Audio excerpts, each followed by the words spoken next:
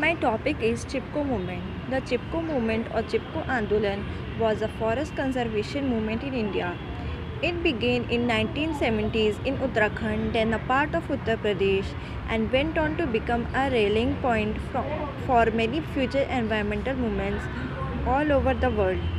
It created a precedent for starting non-violent protest in India, and its success meant that the world immediately took notice of this non-violent movement, which was to inspire in time many similar eco groups by helping to slow down the rapid deforestation, expose vested interests, increase social awareness and the need to save trees, increase ecological awareness, and demonstrate the viability of people power.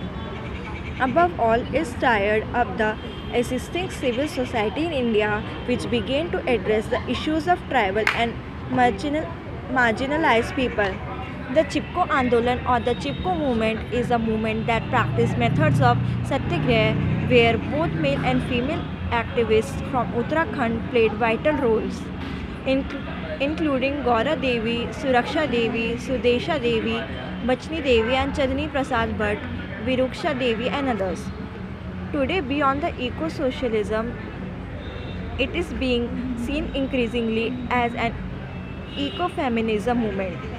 Although many of its leaders were men, women were not only its backbone but also its mainstay because they were the ones most affected by the rampant deforestation, which led to lack of firewood and fodder as well as water of drinking and irrigation.